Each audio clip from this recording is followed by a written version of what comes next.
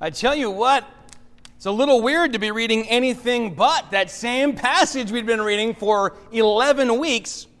And that's kind of exciting. Went from a really long one over and over again to a really short one. But it's difficult to go from talking about this cosmic war going on all around us, putting on armor, standing firm in battle, to this guy's coming with a letter. I don't know, especially following up that wonderful sermon from Dr. Johnson last week. But we will do our best, and we'll see how long this guy can go on 2 verses about somebody delivering a letter. One of you challenged me to go 50 minutes. I won't tell you who. You know, I've noticed as I am sliding into middle age that I'm kind of leaning toward it, not back. As so many people I know from my class in high school, class of 96, are trying to live and dress and act and think like they're 10 or 20 years younger than they are, I tend to think and act like I'm 10 or 20 years older than I am. I've been embracing old guy things, like complaining about loud music that isn't even music, it's just noise. Like complaining about technology changing quickly. Young people, truly young people, young at heart people, love that technology is moving quickly. I hate it. I'm like, we got it. It's good the way it is. Lock it down. There we go. When I'm dead, you can take another big leap forward. I complain when people drive too fast down my street. That's normal. Every parent does that. But I also get a little weird and suspicious if you drive too slow past my house. I stand up and go, what's going on out there? Who is that? But here's the real one, the pièce de résistance of leaning into being an older guy and looking ahead instead of pulling back.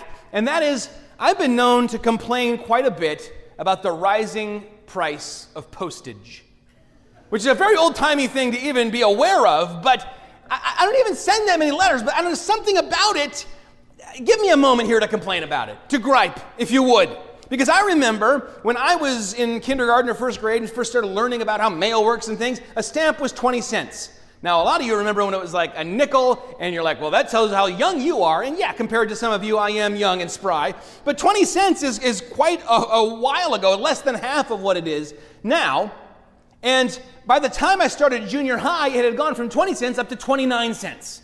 That's another big leap. If I were just 10 years older, I would remember when stamps were 6 cents. Throughout much of the early 70s, having been born in the late 70s, I missed that golden age. But here's the thing. For 43 years, and that's how old I am, 43 years, for 43 years, stamps were 2 cents. They didn't change at all. They didn't go up. They didn't say, oh, inflation. They didn't say, oh, things are... No, 2 cents, that's it. That's how much. And instead of saying, here's a quarter, call someone who cared, you'd be like, here's 2 pennies. Write someone who cared. That was the burn, I guess. For 43 years. But in the last 30 years, it's gone up 15 times. From that 29 cents to now 55 cents. And, you know, it occurs to me that this isn't new. I've been complaining about this since I was in seminary. I remember my roommate shaking his head as I was like, they raised the price of postage again. And he's like, who are you writing to? And I'm like, no, it's the principal. They raised it again. And you know what he used to always say to me? Okay, how much would you charge if I said, here's an envelope with a letter in it. I want you to take it to Tallahassee, Florida, drop it off, come back. Oh, and they need to have it like in 2 days. So you're either going to need to drive straight through or buy airfare or something. Would you do that for 40 cents? And I said, no. And like most things that I complain about, it was just actually complaining about a convenience that we have. And when we look at the way mail worked in the ancient world, which is kind of what we're looking at today in our text, we see that there was no such thing as a Roman postal service that everyday people could use, not even Roman citizens like Paul. That if you wanted to send a letter, and let's face it, Paul almost always wanted to send a letter, you had to either find someone who was already making the trip and get them to take it for you and hope that they were going to do it and trust that they would deliver it, or you would have to recruit someone, probably hire them to make a special trip, often a difficult or dangerous journey over hundreds of miles over land and sea, just to hand someone a piece of mail. And that could be very expensive. If you did get someone who would do it for free, you'd want to make sure they were very trustworthy, someone honest, someone who you knew you could trust not to change things or just chuck it and keep the money or keep the free trip across the Aegean Sea or whatever it was. And if needed, it was someone who, as the courier of that epistle, that letter, could explain things that might be a little bit muddled or hard to understand.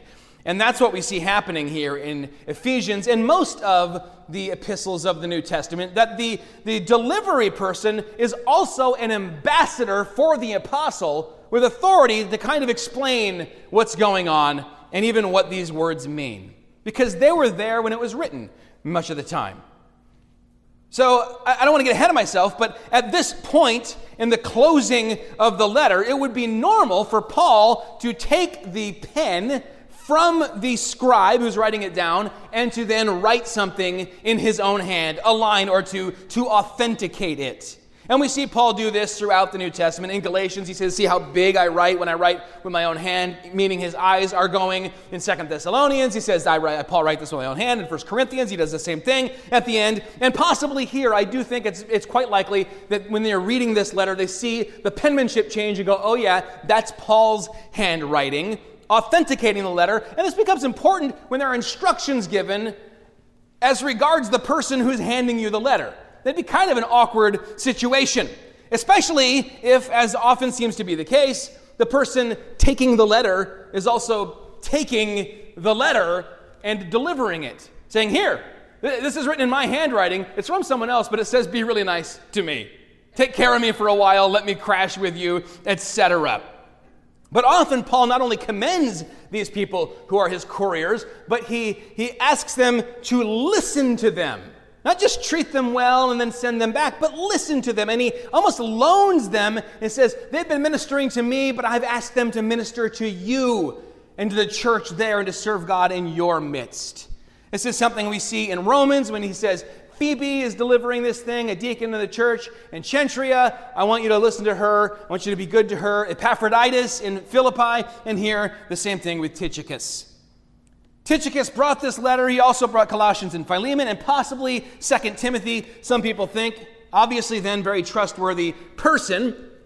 And I think that it's significant that this is the only other person named, other than Paul, in this whole letter. You know, when we get to the end of other epistles we've studied, there's that whole section I've got to figure out what to do with, where it's like, tell Doreen I said hi, tell Derek he still owes me 30 shekels or whatever. There's all this personal stuff. And we're like, what is this? Well, in this case, the only other person named is Tychicus. And speaking of being named, I don't like that I did that. Tychicus, the name, comes from a Greek verb, tukagno, which means to meet by chance or fortunate coincidence. You heard of people probably today named Chance. That always makes me think of that Van Damme movie where Van Damme was Chance and Wilford Brimley was supposed to be French, and he would always be like, Chance! And it was really stupid. But in this case, his name is Chance or Fortunate, and there's kind of an ironic twist to it because certainly he sees his connecting with Paul as fortunate, but not because of fortune or chance, but rather because of the providence of God that brought these men together who become not only fellow laborers in the gospel, but also become incredibly good friends. Do you ever look back at your life and say, wow, that chance encounter became a deep friendship, a lifelong friendship? One of my best friends in the world, Ted Cluck, he's been here speaking before the Dirty Rat moved to Tennessee. But I met him because we walked into Schuler Books in Eastwood when it was still there, and there was a big tower of books called Why We're Not Emergent by two guys who probably should be. And I went, this book looks like it was written for me. Oh my goodness, so interesting. And then it said, signing tonight. And I was like, oh, there these guys are who wrote it. Kevin DeYoung, Ted Cluck, and then just became good friends. And I look back and go, wow, what if I hadn't happened to be there or see those books? But I don't think it would just happened to happen. God is at work if we will look for opportunities to connect with one another on this deep level, to become fellow workers, to become brothers and sisters in Christ. So Paul, he met these guys, it was a pair of them, Tychicus and Trophimus. He met them in Ephesus. He seems to have picked them up the first time he was really there for an extended period doing ministry in his third missionary journey. You probably remember all that from our study of Acts a couple years back. They went with him, and quickly Tychicus became a trusted companion and co-worker of Paul's, so much so that he serves as a representative of Paul on several occasions, not just delivering the mail, but doing things like relieving Timothy and being in charge of overseeing the church in Crete, where there was a difficult situation. He trusts him deeply. He'd helped gather the offering for the saints in Jerusalem, and then he'd gone along to deliver it with Paul. And he'd stayed with Paul during his imprisonment here, and he stays with him beyond that. So it's a natural choice for him to go deliver this letter to the church in Ephesus. After all, he's probably himself Ephesian. He's probably known by some of them there. Trophimus is called Trophimus the Ephesian. Trophimus and Tychicus are kind of a pair. We meet them in Ephesus. You do the math. I can't tell you for certain, but it seems like he's probably an Ephesian himself. But his journey, no matter if it was a homecoming or if it was going to be joyous or whatever, winds up being very difficult. Now, the smart thing to do is what we almost always see happening in the New Testament, and that is to deliver a number of letters in one kind of round trip, making the best use of time. Even before MapQuest, people could figure out how to do that, go from point A to B to C to D and then back home. And in this case, he's got 3 letters on him. He's got Ephesians, Colossians, and Philemon. And he's got these 3 things that need to be delivered, 2 of them to Colossae, 1 of them to Ephesus. He's not alone doing this. He has at least one other person, Onesimus, with him. We'll talk a little about Onesimus in a minute. But they would have had a difficult journey ahead of them, having to cross Italy on foot, sail the Adriatic Sea. They're going to have to then pass through Greece, again, almost certainly on foot before sailing over the Aegean Sea to the coast of Asia Minor. And while if you look at the book of maps at the back of your Bible, you'll see that Ephesus is a coastal city. You've got to go 100 miles inland to get to Colossae. So this whole thing is like a colossus of a trip, if you will. Now, it's going to have a number of stages to it. He's going to have to deal, first of all, when they get to Colossae, with this whole Onesimus-Philemon thing. A little background. Onesimus was a runaway bondservant or bondslave who had fled to Rome to get lost there in the masses. There had just fortunate happened to come together once again, meeting with Paul, and there he gave his life to Jesus. Paul is now sending him back with a letter that says, this guy's a brother in Christ. You're my brother in Christ. I'm an apostle, and I could command you, but instead I'm going to say, you know the right thing to do. Welcome him back, not as a slave, but as a brother. He'll be more useful to you and you to him than you could have ever imagined. So that's what's going to happen first of all. He's probably going to stay until the Lord's Day there, where they then read both the letter of Colossians and the letter of Ephesians to the church. He'll leave the letter of Colossians with them, and then he's going to move on, probably stopping at other churches along the way, those founded by Paul and those not founded by Paul. Then eventually he's going to find himself back with Paul to minister again to him. All of this comes naturally to Tychicus, who is described here as my beloved brethren, or, instead of just beloved brother, the beloved brother. That's what it says in the original Greek. Ha agapetos adelphos. Ha is the. Ha, and you might say, well, yeah, he's just saying the beloved brother that you know. Maybe not. Maybe this guy has got that name. That's his title, the beloved brother. You all know Tychicus, the beloved brother. And that word there, beloved, agapetos, it's the same word that the Father uses when he says at the baptism of Jesus, behold, this is my beloved Son, agapetos. You hear the word agape in there. This is a very close relationship. These guys are truly closer than brothers. Remember Proverbs 18:24, a man of many companions may come to ruin, but there is a friend who sticks closer than a brother. That is Tychicus. A visit from Tychicus to Ephesus is the next best thing to a visit from Paul himself. That's how tight these guys are. Not only does he call him beloved brother, he calls him faithful minister. Tychicus was with him from near the beginning of Paul's ministry to the bitter end. We read about him still being there for Paul, serving in 2 Timothy, when guys like Demas had gone AWOL and decided they loved the world more than the ministry. Paul doesn't see Tychicus just going away. He has to send him away. Go, be useful to them for a time because you are such a faithful minister. He has complete trust in him. He doesn't have a script to stick to when he tells them all of this stuff that we're reading about here. he just trusts him to be smart about it, to be faithful about it, to be truthful about it. He's a faithful minister. Faithfulness is such an important piece here. Again, this is a guy that he trusts to go to Crete, be in charge of overseeing the church, to go to Ephesus, be in charge of helping smooth these things out so there's more unity. And he doesn't say, listen, he's a gifted guy, or he's a powerful speaker, or he's a brilliant mind. No, he says he's a faithful minister. Faithfulness. That means showing up when you say you'll show up, being there and not flaking out. That means being in for the long haul. I think during 2020, a lot of churches saw which members were faithful and which were kind of fly-by-night. They were here and then they were gone, here for a time.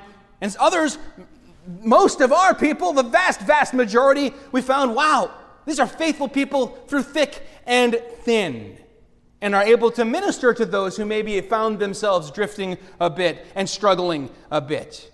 He's a minister. The word there is diakonos. It doesn't mean deacon here. In chapter 3, Paul calls himself a diakonos, a minister, a servant of God. That's what minister used to mean before politics made it mean someone with a lot of clout and power. Minister meant a servant, and it should today as well. So why is he sending this guy? Ephesians 6:22, I've sent him to you for this very purpose, that you may know how we are.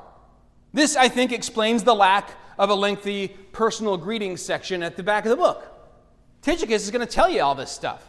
He's going to tell you who I want to say hi to. He's going to tell you how we're doing. He's going to tell you, other than that one prayer request I just gave you in writing, he'll probably give you a bunch more.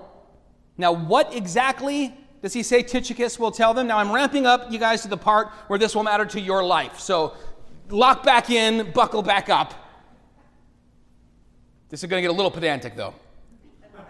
Most woodenly, he says, he will tell you the things concerning me. That's a very wooden translation. I don't think it's good today because you could hear that and say, oh, there are things concerning Paul. He's concerned about things. What are those things? And that's not it at all. Some others have said he will tell you my circumstances.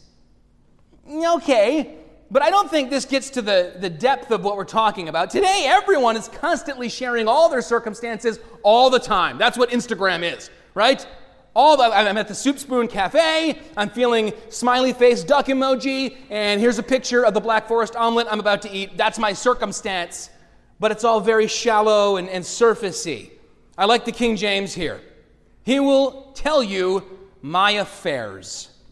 I like it because today we don't use that word very much, and we only tend to use it when, first of all, putting the word personal in front of it and telling people to back off. You stay out of my personal affairs.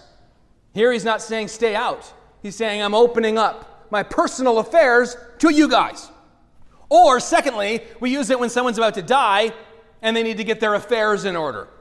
Now, Paul is not about to die, but he doesn't know that. He's in prison. He doesn't know which way all this is going to go. It would be on his mind to get his affairs in order, but instead of focusing on him and saying, you guys understand, he says, my affairs are that I am caring for you and ministering to you and even a little worried about you, and so I'm writing to you. And then I want Tychicus to tell you all about what's going on with me. There's an openness here. Now the ESV cuts to the chase, says he'll tell you both what I am doing and how I am doing. That pretty much sums it up, but I think verse 21 tells us ultimately the answer. Tychicus, beloved brother, faithful minister in the Lord, will tell you everything. He will tell you everything. He will make known everything. Even in these public letters, Paul continually shares his life with his brothers and sisters in Christ. He shares his struggles, his victories, his infirmities, his concerns. 2 Thessalonians 2:8, we loved you so much that we were delighted to share with you not only the gospel of God, but our lives as well, because you had become so dear to us. Tychicus will tell them about Paul's health, about his state of mind, about his spirit, and how he's doing. He'll tell them everything. They know Paul's affairs, and Paul sends his envoy, we'll see in a minute, to strengthen their hearts as well. This is not a distant relationship, even if it is physically distant.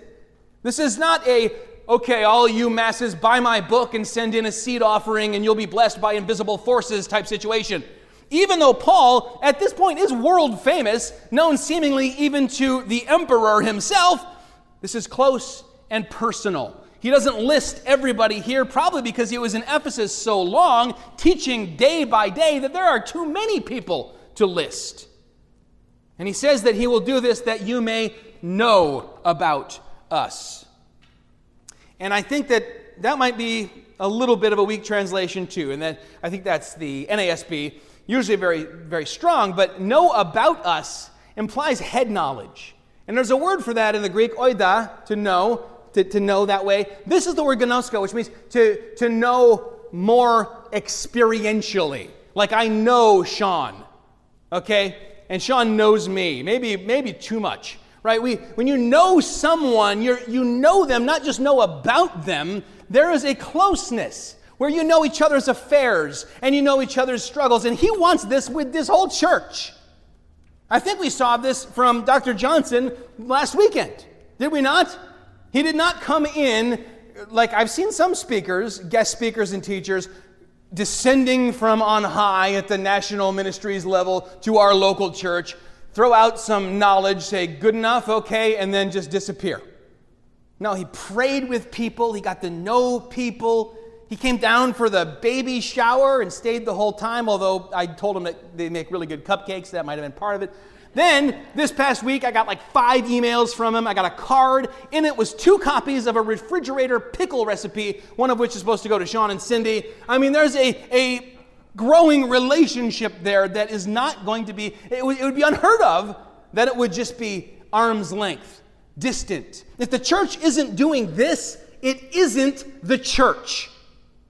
We must be involved in each other's lives, other believers, and as believers motivated by the good of the community and look around at people around us and say, these people are all made in the image of God, and God has placed me in their midst. I think that we kind of have this beam me up Scotty situation, or really beam me down into my phone, where our phone locks us in, or our homes lock us in, where the little button on your garage door opener is your Star Trek teleporter, where the thing goes up, you drive in, you hit the button again, and it goes down, and there you are now, just bivouacked away and not doing anything for anyone, sharing God's grace with anyone. And this, of course, is much of what we were talking about last week in the evangelism training.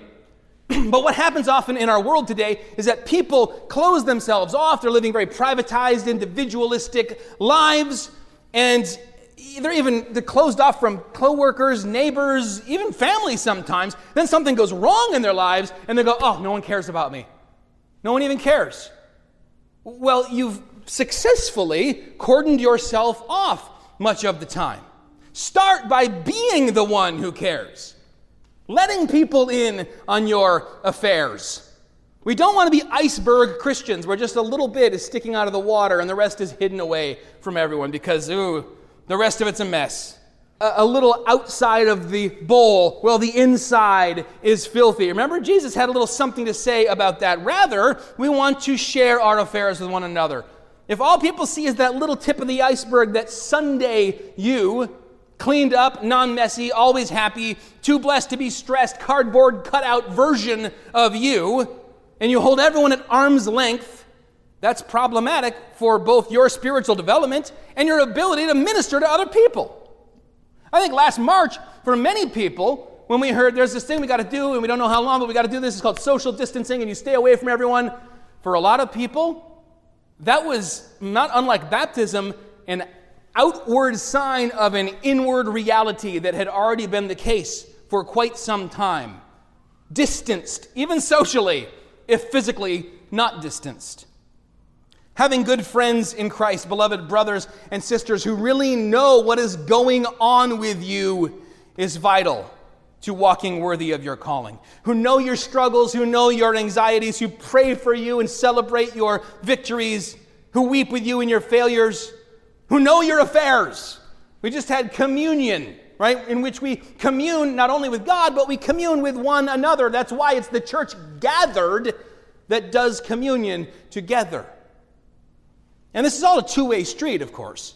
Paul doesn't just say, I want you all to listen to everything about me and go, okay. No, he says, I'm also sending him 2 reasons. 1, to tell you everything, what's going on with me, but also to encourage your hearts. I'm sending him so that I can indirectly encourage you. This is the best way I can encourage you right now. Paul's circumstances, they're not really great news as he shares all this information, although it is encouraging that he can maintain joy and peace and hope even in adversity, but this encouragement piece seems to be separate from the information giving. He's going to tell you, he's going to listen to you, there's going to be encouragement going on. Now this word, parakaleo, woodenly means to call alongside, but long before the New Testament was written down, it began to mean strengthen. Think about this, encouragement, right? It's a great tool here, this English word. Encouragement, meaning take courage and put it in.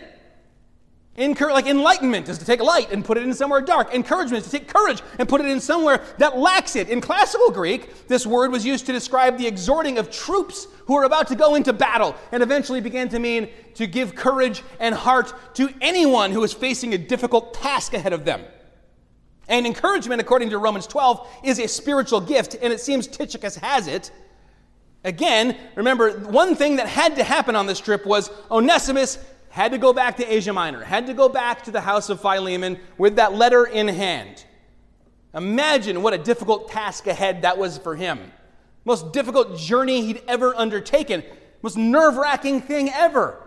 And it would take a long time. He'd have a lot of nights laying there trying to fall asleep going, I wonder what is going to happen when I get there. When he was leaving it all behind. No problem. Rome, I can get lost. I can have exciting adventures in my life. Now he's going back, and Paul undoubtedly chose an encouraging, comforting companion to give him courage.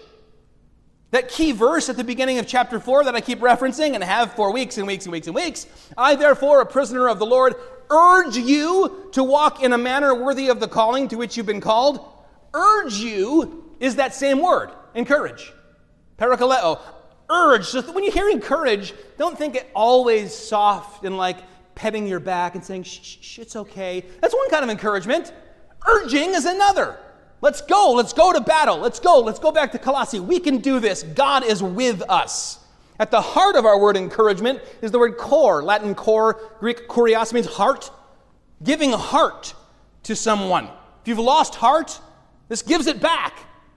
Encouraging your hearts, not so much your heads. Remember Ephesians 3:13, he says, I ask you not to lose heart over what I am suffering for you, which is your glory.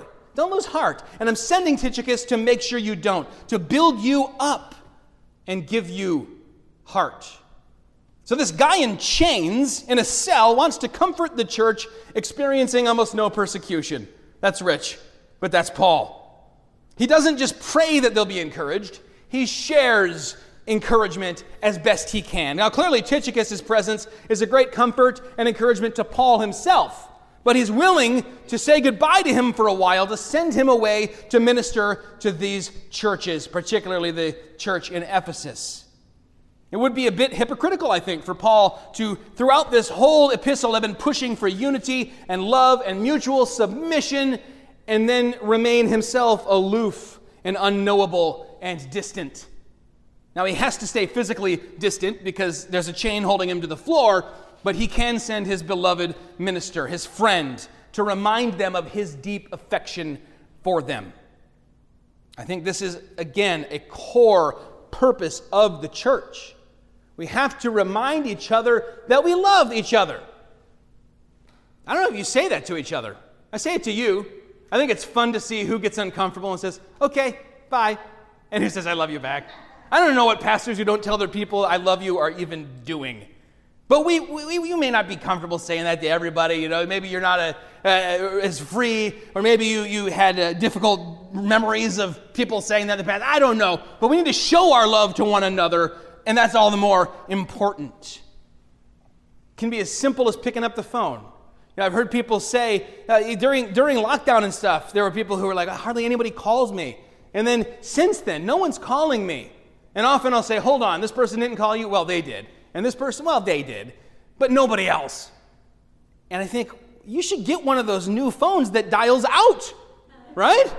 I remember payphones that would say cannot receive incoming calls. I've never heard of a home phone that's the opposite, that cannot make an outgoing call. We need to remember that even in chains, Paul's the one sending the encouragement. Now, some of you are very good at doing this. This week, I got a card from Jerry Ward. I'm like, I think I should be sending her the card, but I got the card from her, thanking Aaron and I for visiting her and just kind of a nice card. And I thought, wow, this is someone who knows how to encourage. This is someone who knows how to reach out no matter what's going on, rather than say, oh, nobody's calling me right now.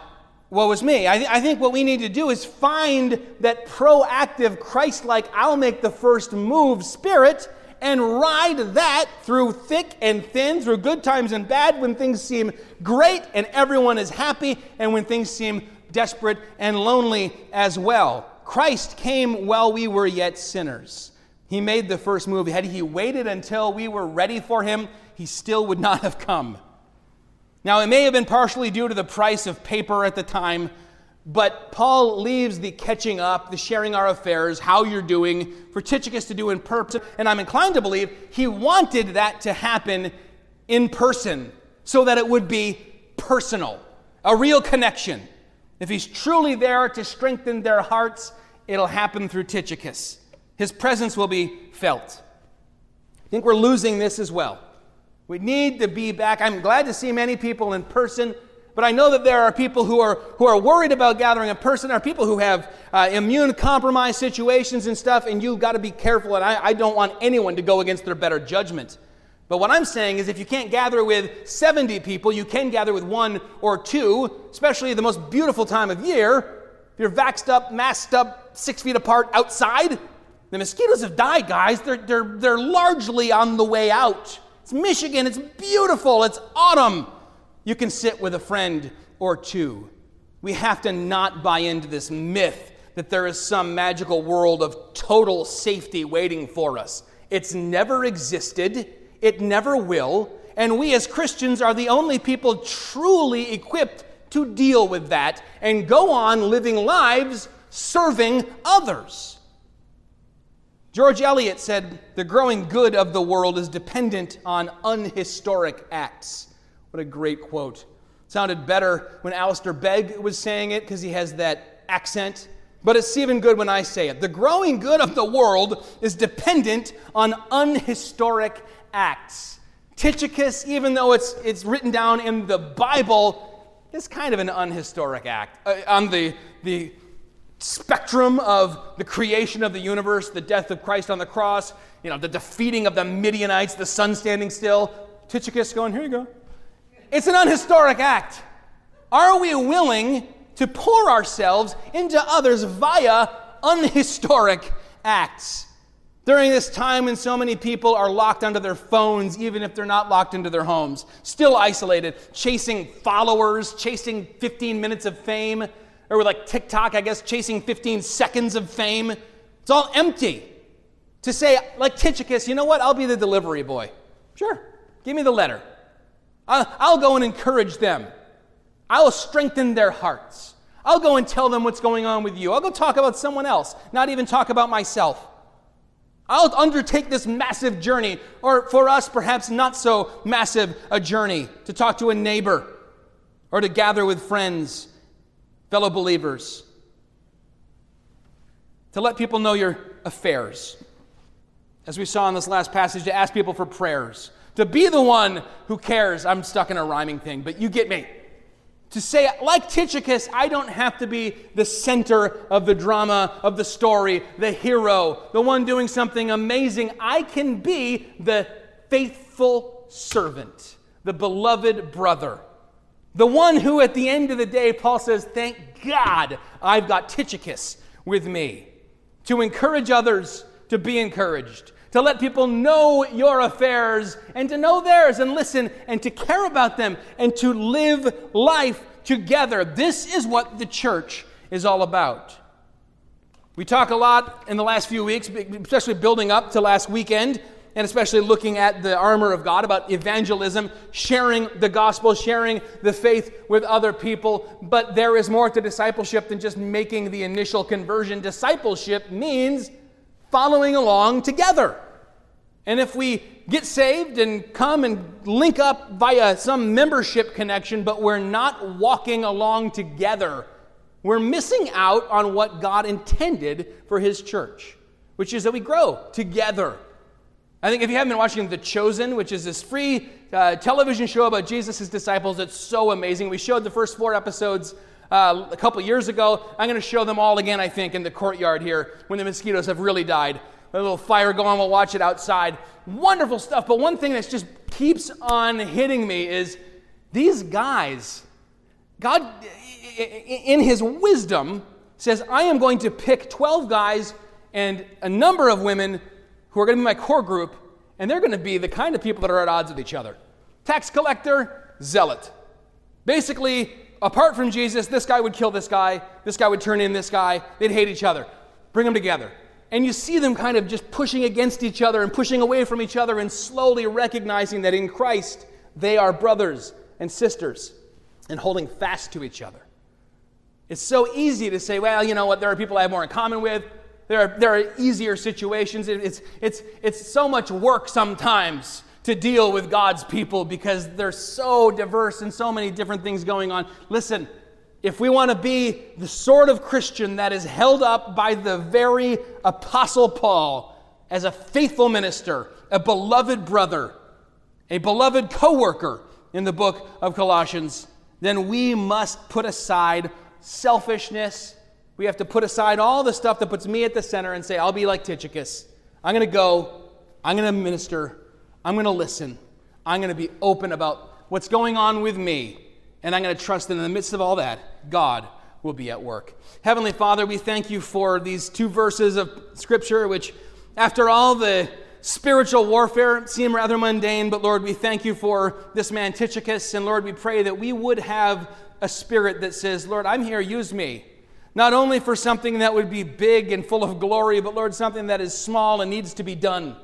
That, Lord, we would be the kind of Christians who are at your service and serve you at your pleasure and ready to take our orders and be your hands and your feet, to be your words to a world that is hurting and needs to hear the gospel, to be light in the darkness, to be salt.